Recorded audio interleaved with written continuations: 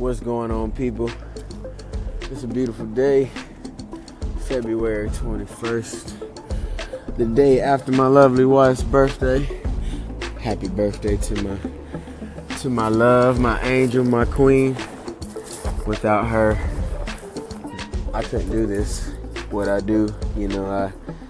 God first, and then my wife. She definitely makes life worth living and gives me the ability to live, my dream. She's excellent wife, excellent mother, and supportive, and believes in me. So I just wanted to shout her out this morning, but also encourage, any other man or woman for that matter to appreciate your significant other. And if you don't have a significant other, at least the people and the friends that you have in your life that help make your life what it is, and appreciate them and value them, because, man, nowadays great friends are hard to find. Great loyal friends are hard to find now. Back in the day, it's like you had homeboys for life. But then a lot of people, got disappointed or something came up, and then, but nowadays loyalty isn't, looked at as a high standard like it was, back in the day. So just value and cherish the people that you have in your life, because at the same time, life is like a vapor. It's here today, it can be gone tomorrow. And so you have to live and appreciate the things and the people that you have in your life, because, God allowed you to wake up. God allowed them to wake up and allowed y'all to work together, to be together, to love one another, to, do whatever you have. You can't live this life alone. You need people, but you need great people in your life.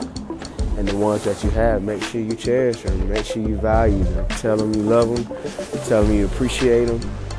Tell them that, you let them know that they mean the world to you. You couldn't do what you do without them. They couldn't do what they do without you. And if, on the same token, you want to be around people that also celebrate you.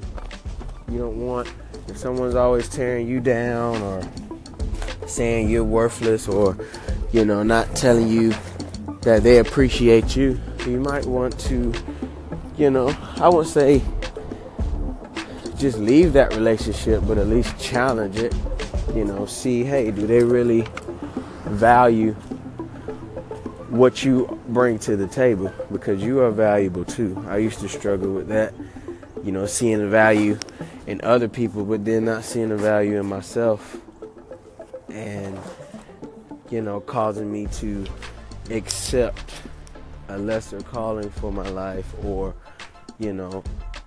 accept mediocre, because I didn't feel like I deserved what I was getting. I didn't feel like I deserved, to be treated right, or I didn't feel like I deserved to get something that I didn't earn, that I didn't work hard for, or that I didn't, specifically try to obtain. But then I had to realize, great pastor friend of mine, she told me, you are valuable and you are worth it, because God loves you just like he loves somebody else, just like he loves, some people of greatness.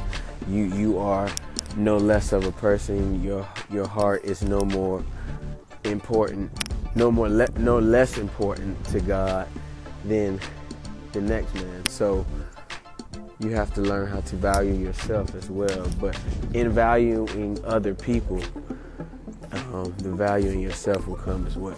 So love y'all. Appreciate the people that's in your life. Love them and cherish them, because you never know.